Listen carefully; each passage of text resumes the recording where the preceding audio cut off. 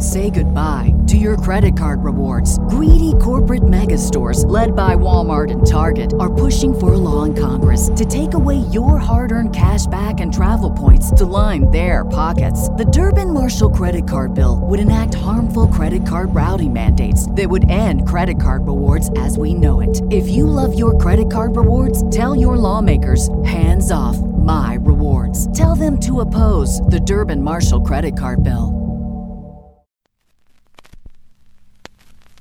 Warning.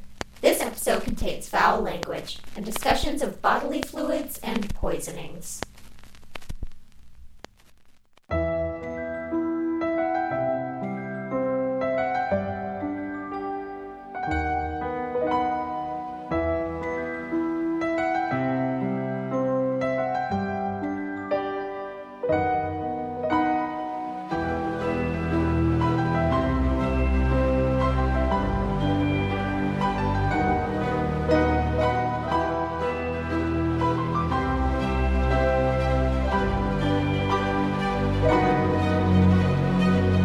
Hi, weirdos! You are listening to Keep It Weird, the podcast for all things strange, forbidden, mystical, immortal, scientific, enlightened, and everything in between. Each week we sit down with each other from across the country and we talk about something weird. And this week we are tackling a highly requested topic. We heard you loud and clear, and we are discussing alchemy. The mysterious practice of alchemy. On this two-part episode, we will dissect the history, main philosophies, theories, experiments of famous alchemists, modern practice, appearances in pop culture, and really anything we could get our hands on regarding this fascinating medieval work. Join us in the lab as we pour, mix, and boil in an attempt to discover the magical elixir of youth we could so badly use right now. I'm tired. My bones hurt. Help us out, alchemy. My name is Lauren, and this is my co-host who needs no elixir because have you seen her skin? It's youthful. It's Ashley. Oh my god. Hi, weirdos. Truly, your skin and hair. I didn't know I'd be greeted with such high praise. High praise. Yeah, my skin and hair. I am blessed in that department. That's all my mom. Thanks, Pam. Thank you, Pam. But I was actually surprised when I not got my wedding pictures back. We didn't have a photographer. We took pictures here, but when we took it with a nice camera, and right. I've been editing the photos and, really zooming in and seeing wrinkles that I don't notice like in my everyday life. And sure. I'm not necessarily like that I don't like them or mad about it. It was just sort of one of those moments where I was like, oh my God. I'm aging. I'm aging. I'm actually aging. I know. And I'm like, that's what I love is that, like, you're not mad about it. Like, as you said, you're just noticing it. And I wish that was my mindset because that is the reason that I get Botox. And I'm very honest about getting Botox because the moment I noticed my crow's feet in a photo, I was like, I am an old witch.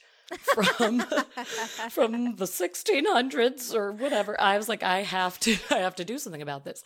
And yeah, I couldn't handle it, even though aging is natural and fine and embracing your wrinkles is a beautiful thing. But I had to make them vanish. You were like, not yet, man. Not yet.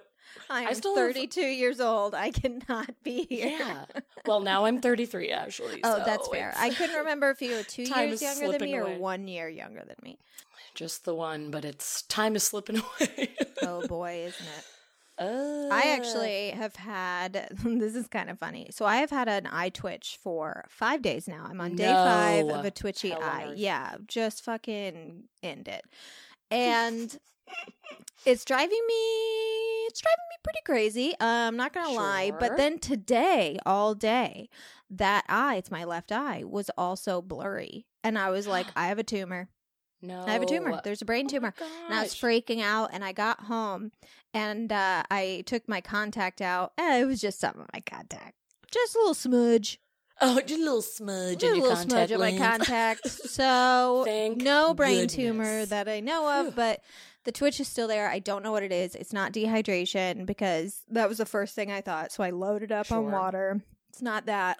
I don't think it's stress. I don't feel particularly stressed. I was going to say, mine always come from stress and lack of sleep. How have you been sleeping? Been sleeping great. I've been having crazy dreams, but that's normal for me. Sure. Yeah, it is. It is very normal for you. It might actually be screen time because I do work in front of a computer all day. That's my job. And then I come home. I've got 2 podcasts. I'm in front of the computer for that. And I read on a Kindle, or I read on an iPad rather. Right. So I just feel like I need to get my blue blockers and wear them for like a week straight because this... Yeah, just protect them eyeballs. It's untenable. It's an untenable twitch. Oh, that truly is the worst when it's just the twitch that won't stop. And it's like, I can't keep living my life with you shaking my lash line over and over. Yeah, it's bad. But I'm glad I don't have a tumor. I'm glad it was just a smudge. Oh, I also wanted to mention Laura Shapovalov. Thank you so much. She sent us a picture of a sign in the Pacific Northwest where she lives, and it says, "Attention, owl attacks have been reported in this area. Proceed with caution." She said, listening to the new episode, these signs get posted every year in the state park I live by. I've never been swooped, but every year I secretly hope for it. Hope for it. Hope for it. Brave soul. Oh my God. Oh yeah, we never posted the pictures either. Girl, you're going to regret saying that you hope for it when you see this woman's bloody scalp. When you see this woman's massacred scalp. Ooh. And then, damn it, I cannot find... the other, here it is. Okay, listener Michelle Christine, she sent us a message that said, "Hey, we have the toads here too. I'm attaching some pictures. I've heard about local kids licking them to trip. Also, about those purple lights, I've only seen a couple so far and literally noticed this a few weeks ago. So random and crazy. You talked about this on the podcast. I'll try to get a picture the next time I see it. Great episode. Love you, ladies." And she sent us a picture of the Trippy Toads. Trippy Toad. And this is in Cave Creek, Arizona. She said, "We have a lot of them during monsoon season." Oh. She said, "We have a giant one that I named Gregor that lives in my apartment complex." First of all, the name, all of it, like everything you just said is amazing. Really perfect.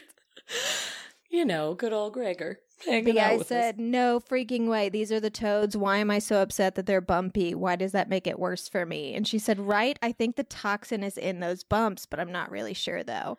I saw a photo and thought the same thing. Is like, oh, they have to be bumpy. I wish they were smooth. You know what I mean? Like the fact that people them, like, they're licking the bumpy.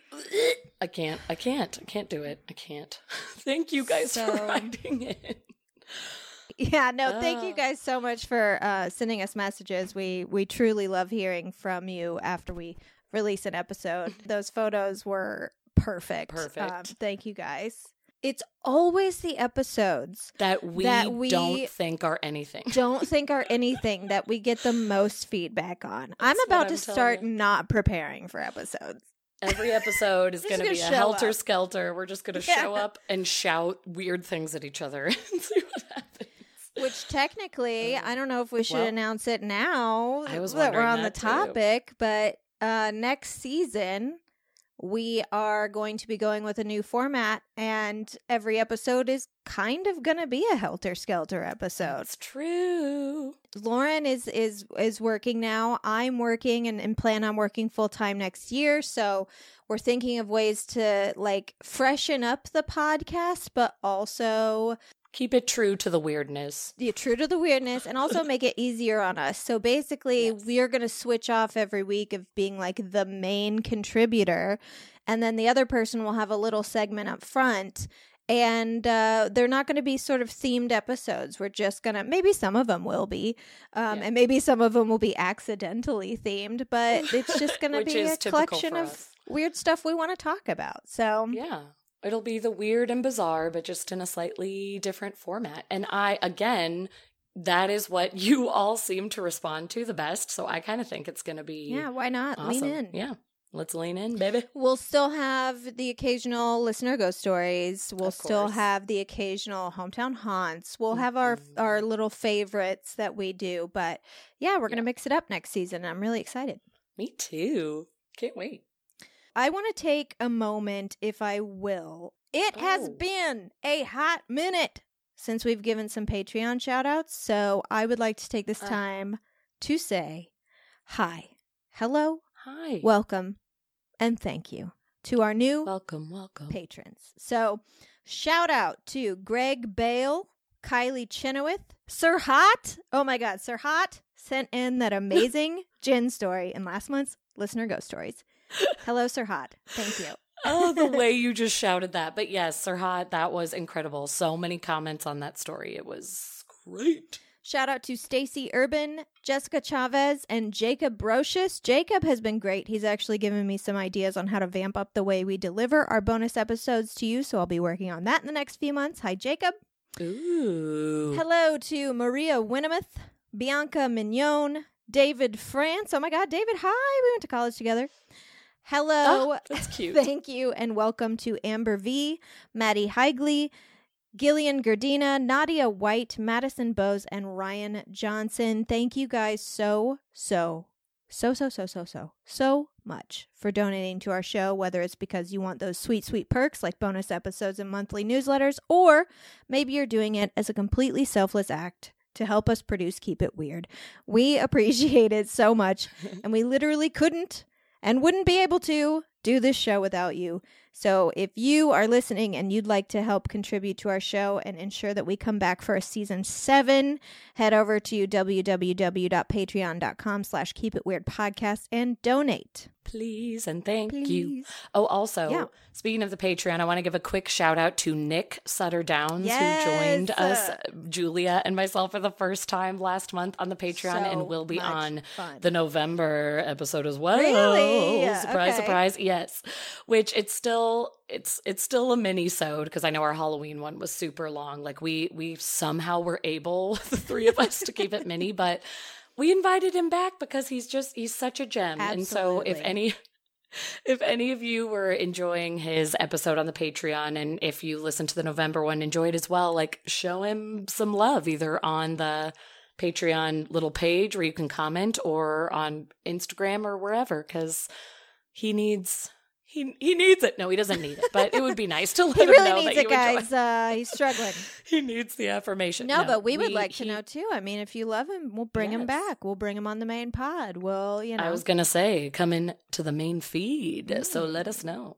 So alchemy. Alchemy.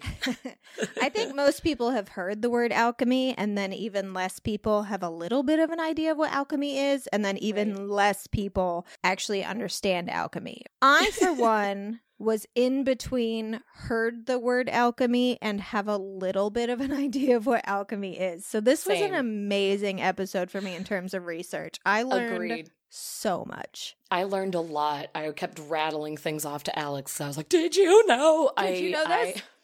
I have been informed, y'all. I did not know a lot, and I'm excited. So today is definitely a get to know alchemy episode. I'm going to cover what alchemy is literally and a little bit of its ancient history. Lauren is going to teach us about a major component of alchemy. And then next week, we're going to have a discussion about famous alchemists and their ideas and what we think about it. So alchemy at its simplest is the belief that everything consists of specific elements in different proportions, and the idea that you could reduce a piece of matter to all its specific elements, separate them, alter their proportions, put it back together, and it would result in a fundamental change of the matter itself. One substance can literally become another. And the thought process behind this is totally understandable. They thought at the time, because what it started out as in its initial form was people trying to turn metals into gold. Right. And at the time, and this was, centuries ago, they thought metals grew in the ground like plants did. And while they grew, they gradually mutated from one metallic form to another better or more perfect metal. So at the time, it was believed that silver was just a part of the process before metal grew into gold, which of course today we know that's not how it works, but we'll get to that later. So what the alchemist was doing in the lab, and it was just what nature did, what they thought nature did, but sped up. So what takes nature hundreds or thousands of years is reduced to a matter of months or a year or two.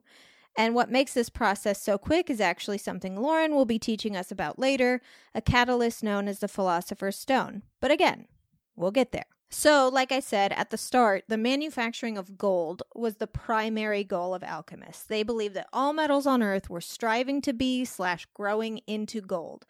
And obviously, gold is extremely valuable, and they can make a living off of this process or even become rich beyond their wildest dreams. Mm-hmm.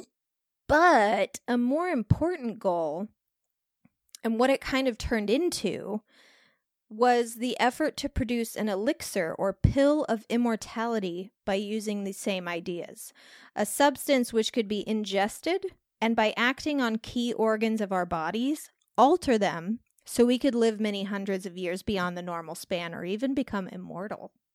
Mm-hmm. That fountain of youth, baby. That fountain of youth. We all want it. We all need it.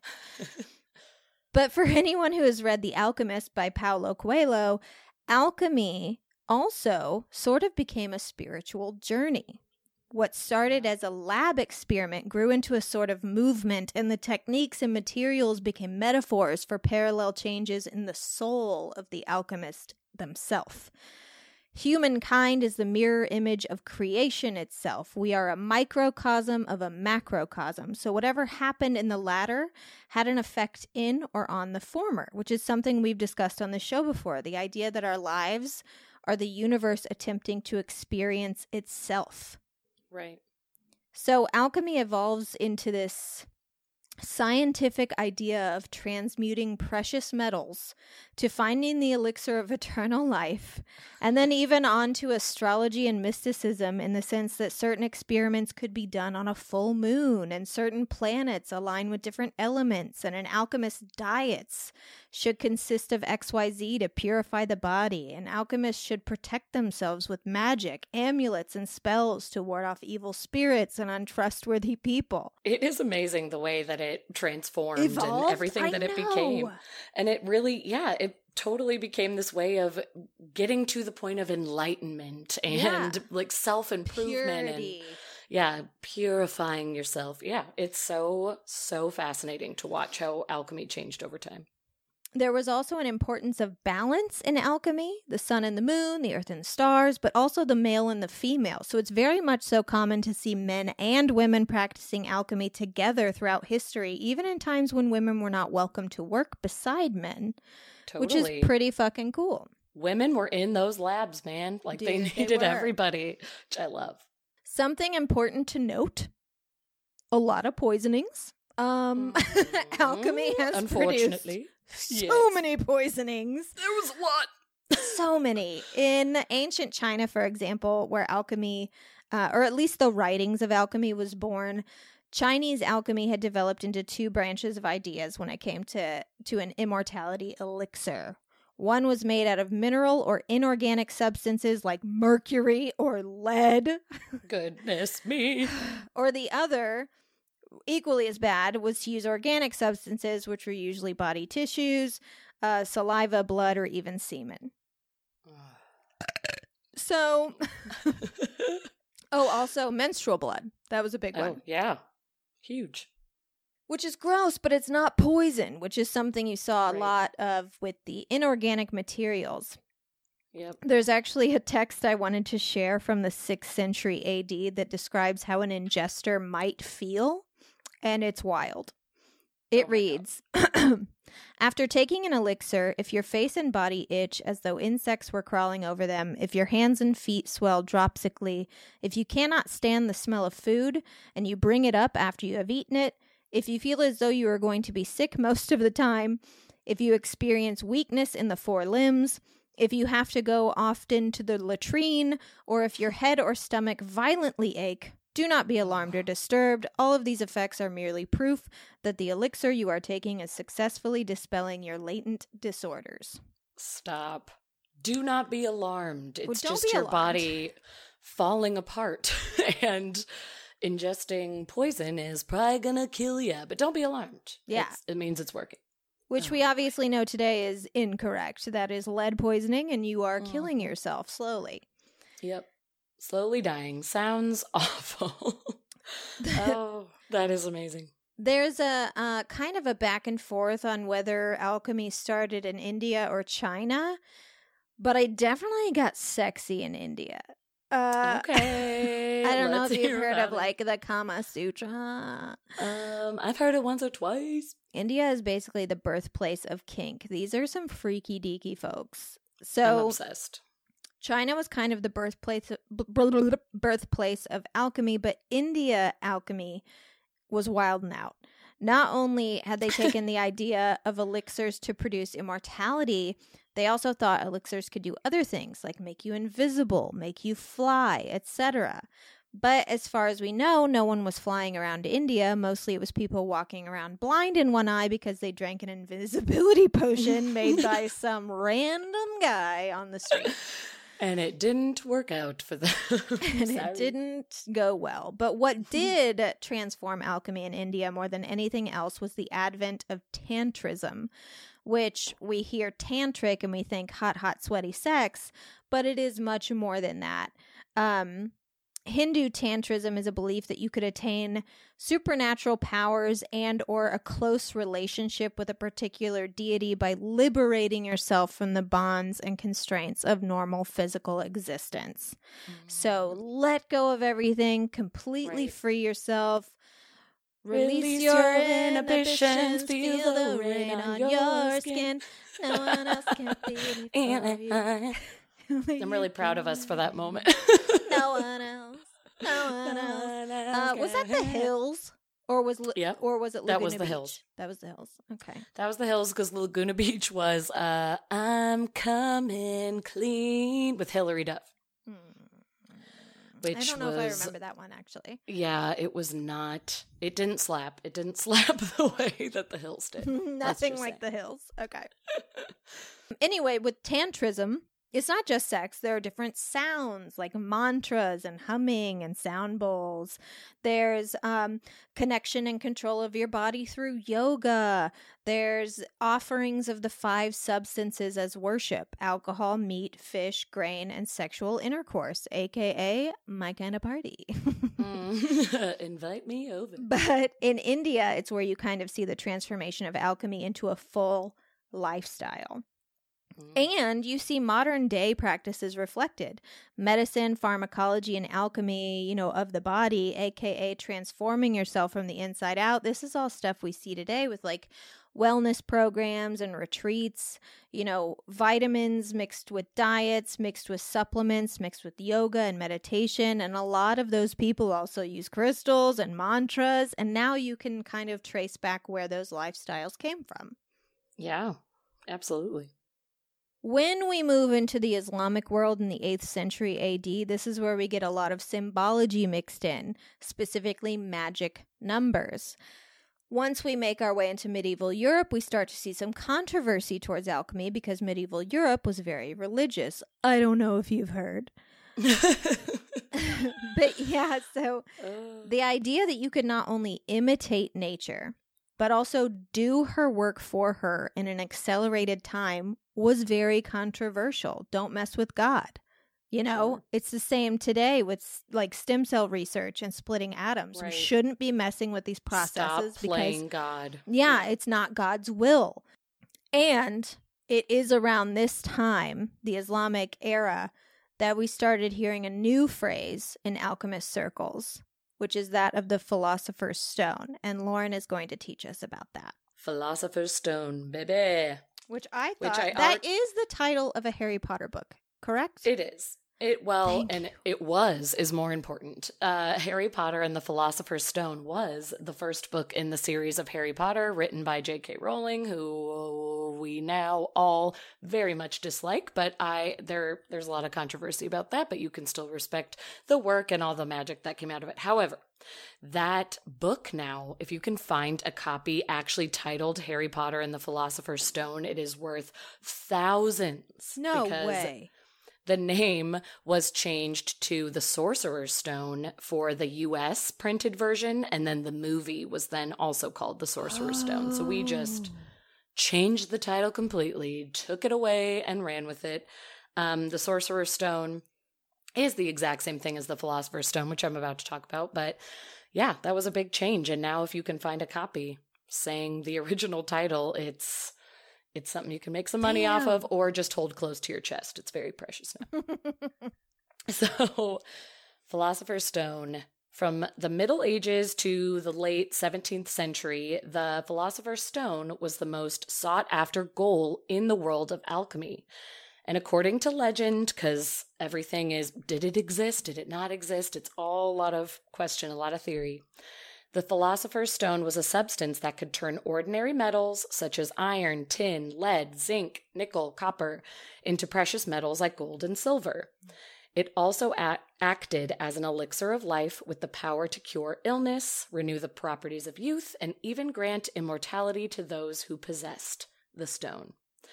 And the Philosopher's Stone may not have even been a stone at all, but a powder or other type of substance. It has also been known over time as the tincture, the powder, or the materia prima, or materia prima. I saw that name pop up quite a bit when I was reading.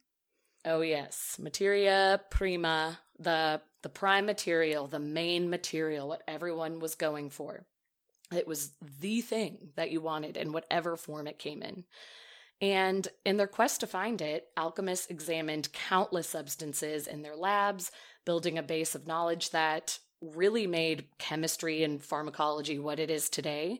And it was essential for the world of science that we know today, which is kind of amazing that they were, going for this immortality stone, this elixir of life. Everybody, as we were saying earlier, fighting to find what's going to keep me youthful and keep me alive and make me rich. But through that and through everything that they were experimenting with on these substances to find the Philosopher's Stone, they were able to change the world of science and kind of build the foundation for what we have today, which is cool.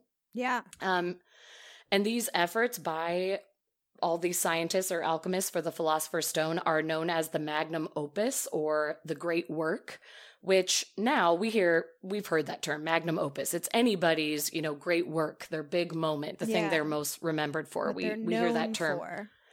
But magnum opus actually was born from the search for the Philosopher's Stone, which I thought was fascinating. No way. That was why the term was created, was the great work, the magnum opus, to find the Philosopher's Stone. That is how that term became normal and thrown out into the world, which I think is fascinating. And the stone, whether it was real or not, it symbolized that perfection, that enlightenment, that heavenly bliss that everybody was reaching for. And many of the Western world's most brilliant minds searched for the Philosopher's Stone over the centuries, including Roger Boyle, the father of modern chemistry, and even Sir Isaac Newton, which I know we're going to touch on later, whose secretive studies in alchemy are well known now, of course, but I loved that at the time it was like, yeah, I'm a scientist, but under the radar. I'm doing my studies of alchemy all the time. Long before Newton, though, there was a man named Nicolas Flamel, a French bookseller and notary who lived in Paris during the 14th and early 15th centuries. And this man is known as kind of the godfather, the founder of the Philosopher's Stone and bringing it to the forefront of everything in the world of alchemy. Yeah, I was wondering exactly when it started because the Philosopher's Stone, that was never mentioned in ancient China, ancient India. And then all of a sudden, as I was reading, it started popping up and I was like, where did this idea come from? Totally. And there's different rumors that it came from different places and it's existed since the beginning of time. Of course, there's always going to be those stories. But what historians are able to track it to through records is Nicolas Flamel. And this is what kind of everybody is writing on currently. But In 1382, Flamel claimed to have transformed lead into gold after decoding an ancient book of alchemy with the help of a Spanish scholar familiar with the mystic Hebrew texts in this ancient manuscript that he found. It is believed that days before he found this book, he had had a prophetic dream in which an angel, a spirit, something kind of floated down, a being.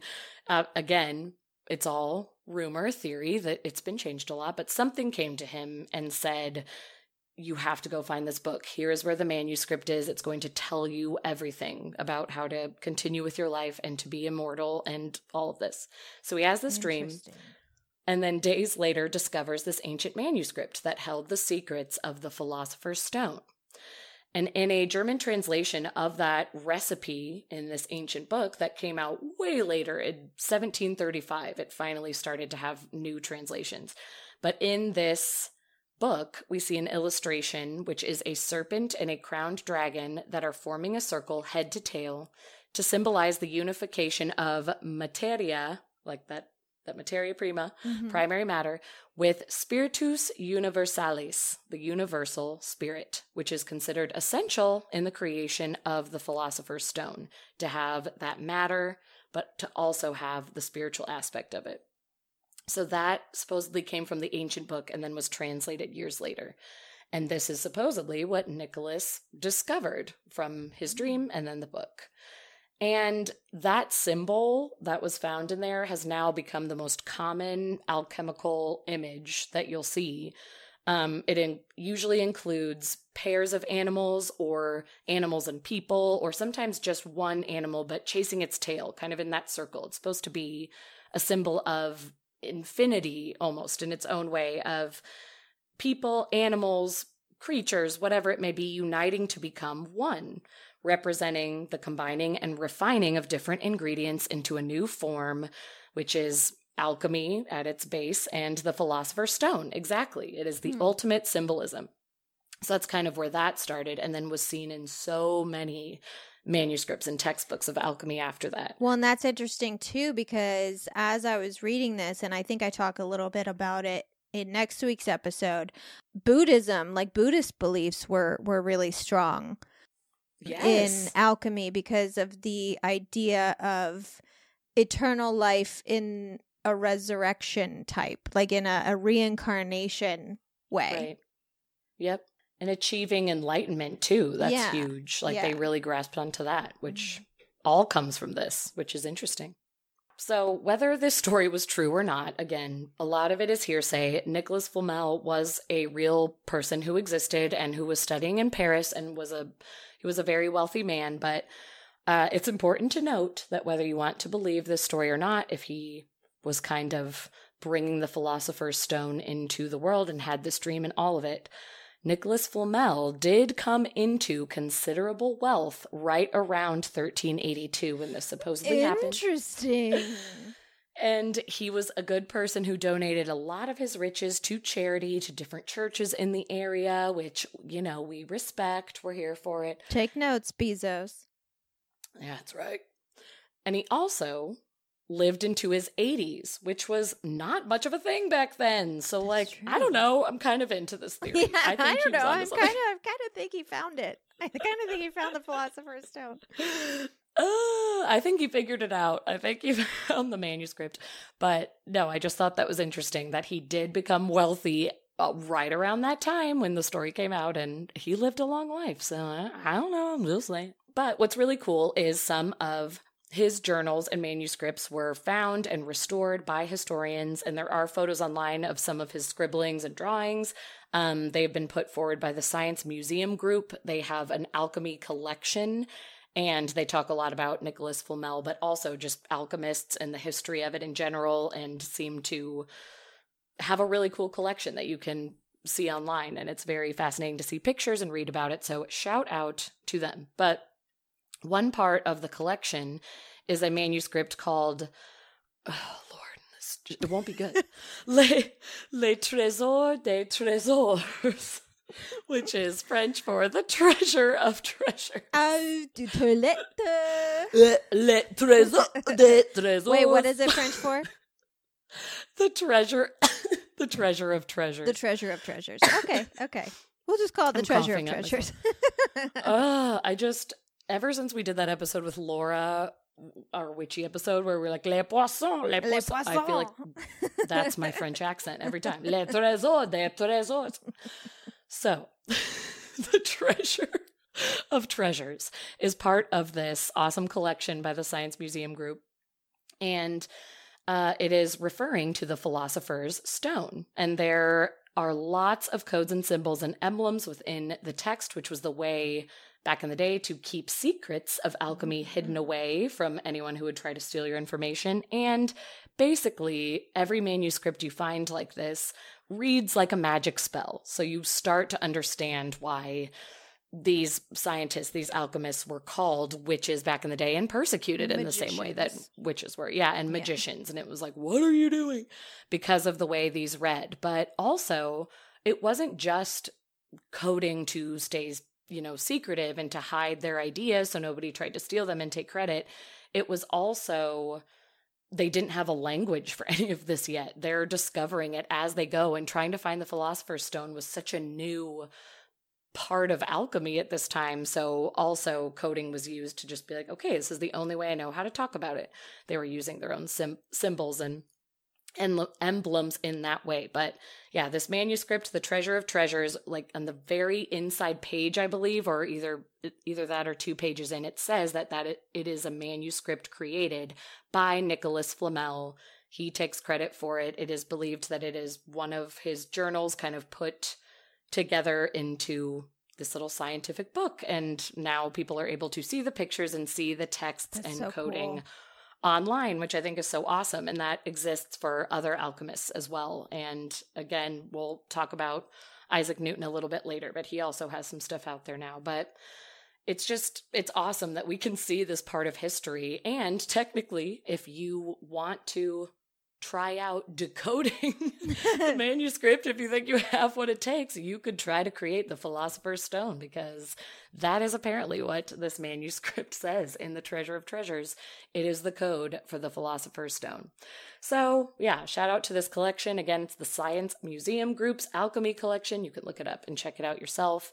Lots of books, archives, equipment, sculptures, paintings, everything, all involving mostly the Philosopher's Stone. And hey, Harry Potter fans who we mentioned before, if you were not only thinking that the Philosopher's Stone / Sorcerer's Stone sounded familiar, you will also recognize the name Nicholas Flamel, as J.K. Rowling incorporated Nicholas into the first book of the Harry Potter series with that original title, Harry Potter and the Philosopher's Stone.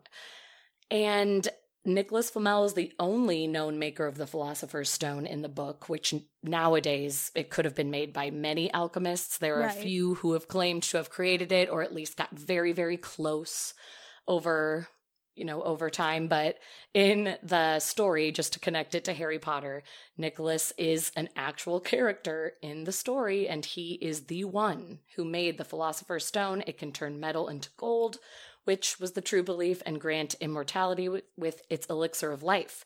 And in the story, he is 665 years old because he was successful. And he's just living with his 658-year-old wife, and they have a quiet life kind of on their own in the wizarding world. They don't want to be noticed. They're just like, hey, we're immortal and we're chilling over here. But then Harry Potter, very typical of him in the books and the movies, he just comes and disrupts everything. God damn it, Harry. They're just living their peaceful life and trying to keep Hogwarts up and running, and then Harry comes along and fucks it up, and there's a whole ordeal with Voldemort. He's really wanting to get his hand on this stone and have a body that can help him live forever, and Nicholas has to get involved from his quiet life and destroy the stone, and it's a lot. And the interesting part of this is that in the Harry Potter story, Nicholas is 665 and has, created the elixir of life that everyone theorizes about. And there is actually a real world theory that says Nicholas Flamel never passed away in his 80s. Oh. He truly is immortal. And he has been wandering around Paris still to this day. So again, just like, believe what you want, think what you want, but I'm just putting all the little planting the seeds. You can could do with it what you will. Nicholas is also mentioned in Dan Brown's The Da Vinci Code and Victor Hugo's Hunchback of Notre Dame. He's mentioned a lot because, again, he was kind of known as the first person to bring the Philosopher's Stone forward. But again, he wasn't the last. If he was the first, many people came after us, many brilliant minds, many alchemists. Again, that was the magnum opus. They were all working to find the Philosopher's Stone. So Nicholas and many other brilliant minds worked to create this perfection, this age of enlightenment, all of it. But in their efforts to obtain this elixir, they actually made amazing scientific discoveries, as I mentioned before, and I wanted to list some of the coolest ones. Yes. They discovered nitric, sulfuric, and acidic acid. They created alcohol.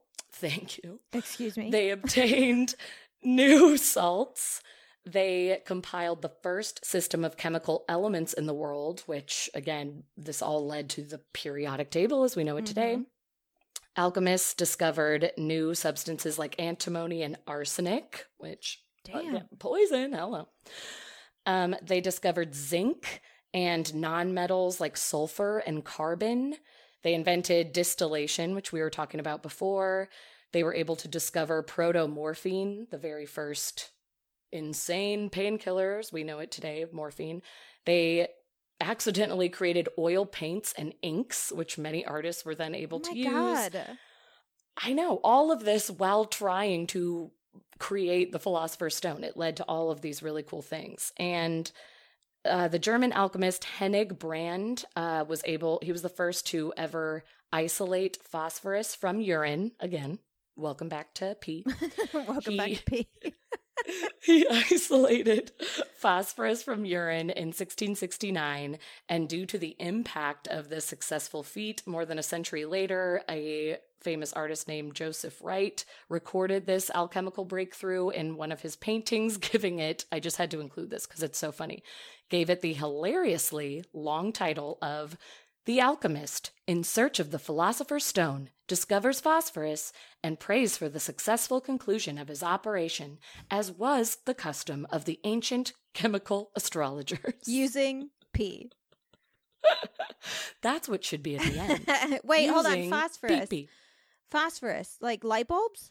Yes, that's the only phosphorus I know. So, to be honest, I didn't go too deep we have light bulbs because of pee? Probably. What is everything? What is the world life? And why does it all come from urine? I know, I didn't, because I was listing so many things, I didn't do the deep dive, but I had that same thought. I was like, okay, phosphorus. Yeah, so we have light because of some urine? Pee? That's the funniest thing. Hold on. Yeah, Google it because we're going to cut this out if we're dummies. Mineral that naturally occurs in many foods, such as a supplement, plays a role as key elements of bone, teeth. Okay, are we thinking of the wrong thing? No, yes.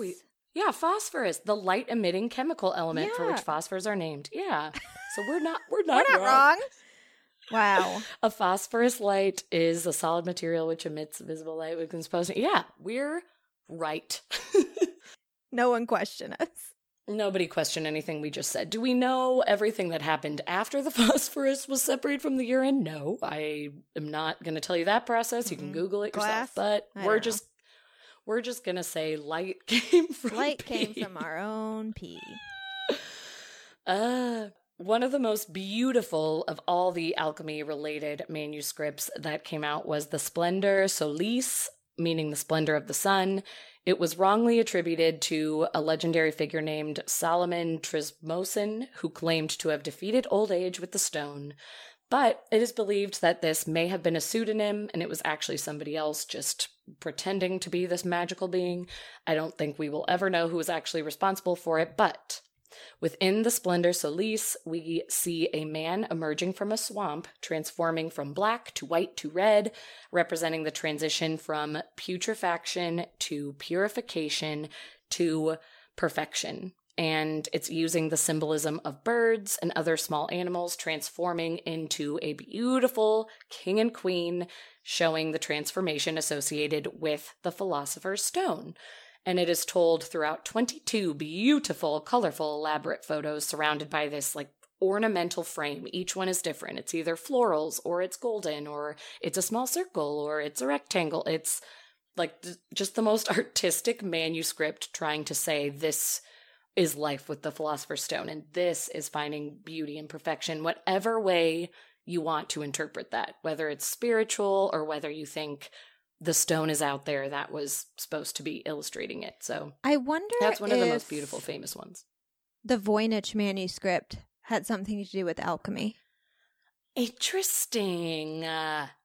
Okay, now I want to go back and look at all of those photos. Because that was all like weird symbols and people doing weird shit and like plants that didn't exist. Like, I wonder if they were supposing that with the Philosopher's Stone, this is what life could be like. This is what it would be. Like, this would be the perfect, like, if this plant, XYZ plant, was perfection, like, we perfected it, this is what it would be and this is what it would do. Because the whole book is written in a language we can't understand. No one's ever decoded it. No one's ever, like, translated it. So... Interesting. And that's how many alchemist books were. Oh my gosh.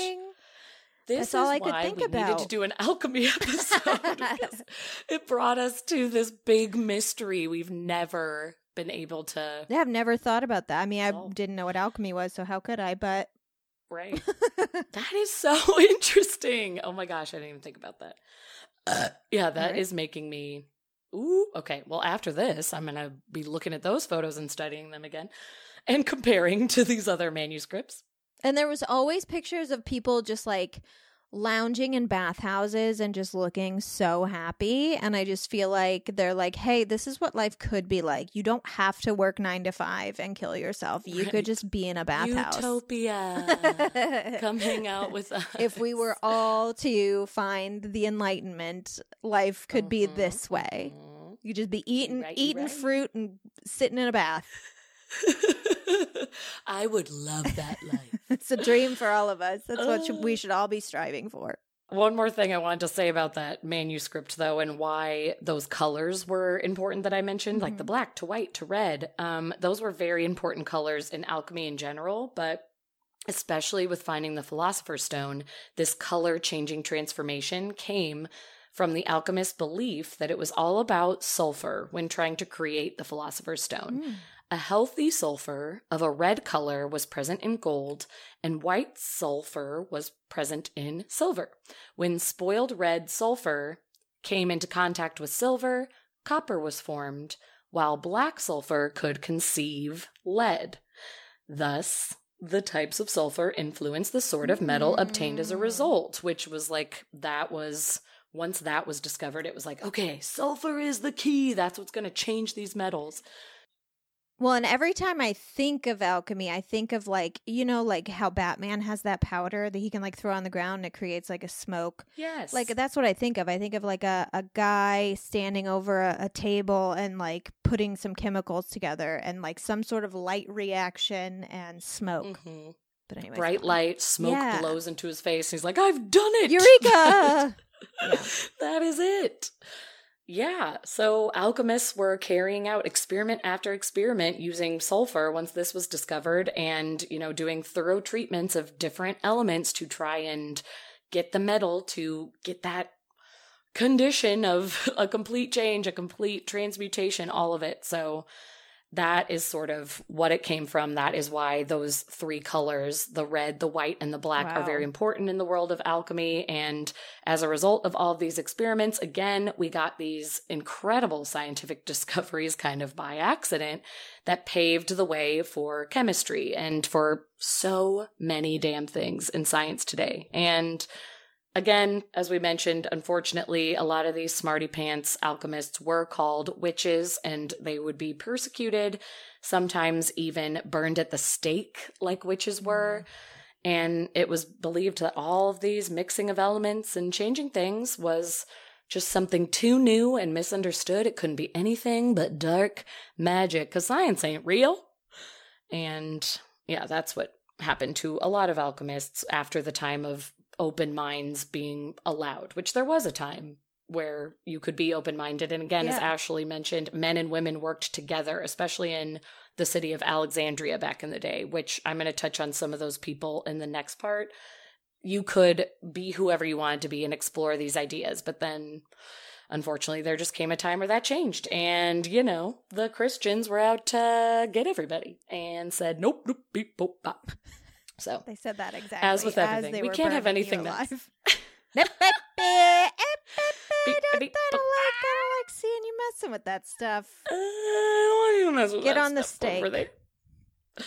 Get on the stake. And I know I've been talking forever, but my last thing is the other places the Philosopher's Stone has appeared in literature besides Harry Potter that we all know so well. It is mentioned in Full Metal Alchemist, a Japanese comic that then turned into 2 anime series and 2 anime films. It also became a collectible card game, a video game, and a live action film in 2017. It is a story set in the early 20th century in a fictional universe in which alchemy is widely practiced. And it follows 2 alchemist brothers who are searching for the Philosopher's Stone to restore their bodies after a failed attempt to bring their mother back to life. There is another Japanese comic called The Mystery of Mamo or The Secret of Mamo. It is a 1978 Japanese story that was eventually animated into a little science fiction adventure comedy film in which some of the main characters are in search of immortality and therefore in search of the stone. There are decoy stones, trickery, henchmen, all kinds of adventure. Oh, the Japanese really love the Philosopher's Stone, huh? They do, which again, I was like, learning moment. I didn't know. And then an oldie, I had to jump way back. One of the very first fictional novels created is called Saint Leon, which I say is a very American white woman, but it could be Saint Leon. A tale of the 16th century. It was written in 1799 by a British philosopher named William Godwin. This was his second novel, and Saint Leon is the tale of a French aristocrat. Everybody wants to be a cat. It was about a cat in Paris. No, it was a French aristocrat named Count Reginald de Saint Leon who loses his wealth due to gambling, and his guilt almost drives him to madness, so he accepts the secret of the elixir of life and the power of multiplying your wealth from a dying stranger who finds it when he's down and out, and it causes him to wander separated from humankind, just searching for the Philosopher's Stone. Thank you. No, thank you.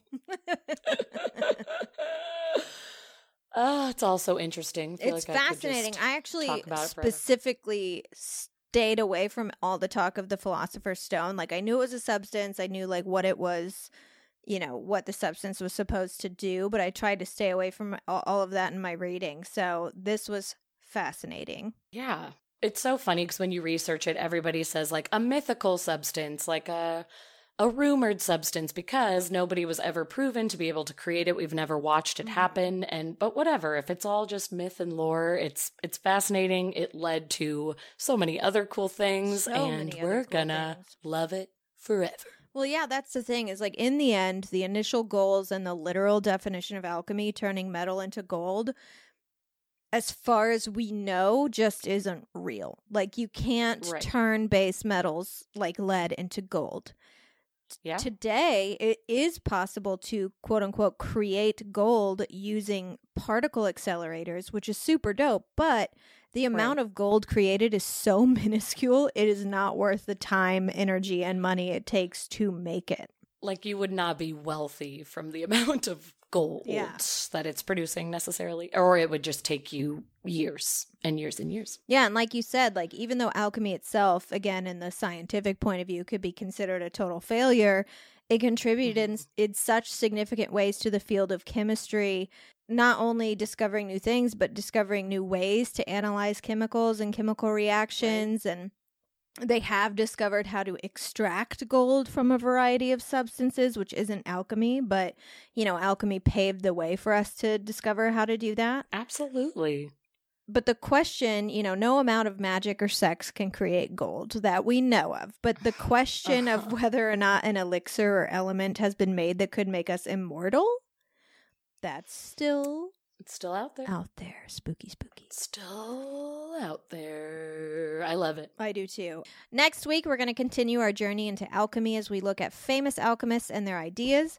We're going to look a little bit at modern alchemy and how it's used as a philosophy. And we're going to try and find some crazy events in the history of alchemy to share with you. But for now, that's all the time we have for Keep It Weird. Thank you so much for listening. Thank you for giving us a 5-star review on iTunes and Spotify. And if you haven't done that already, we ask that you please take the time to do so. Make us look good. Also, please, thank you for following us on social media at Keep It Weirdcast. And if you don't follow us on social media, what you doing? We're having a good time on there. What's wrong with you? We want to chat. Get it together.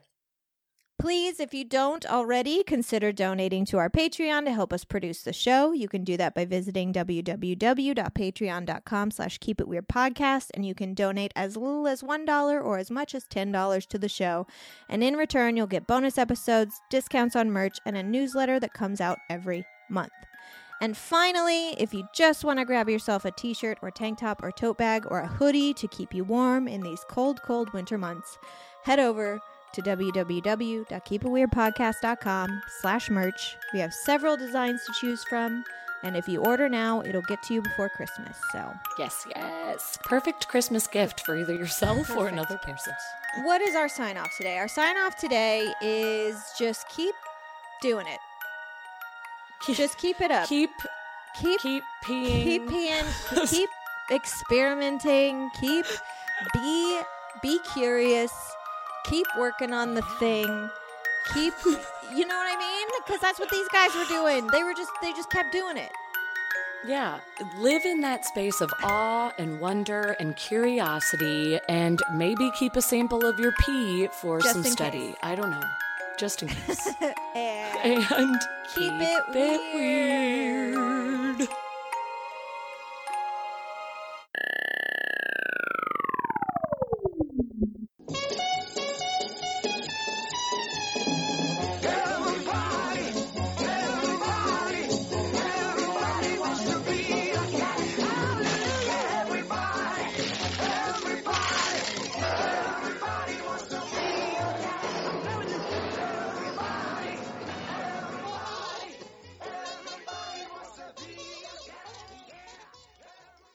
Say goodbye to your credit card rewards. Greedy corporate mega stores, led by Walmart and Target, are pushing for a law in Congress to take away your hard-earned cash back and travel points to line their pockets. The Durbin-Marshall credit card bill would enact harmful credit card routing mandates that would end credit card rewards as we know it. If you love your credit card rewards, tell your lawmakers, hands off my rewards. Tell them to oppose the Durbin-Marshall credit card bill.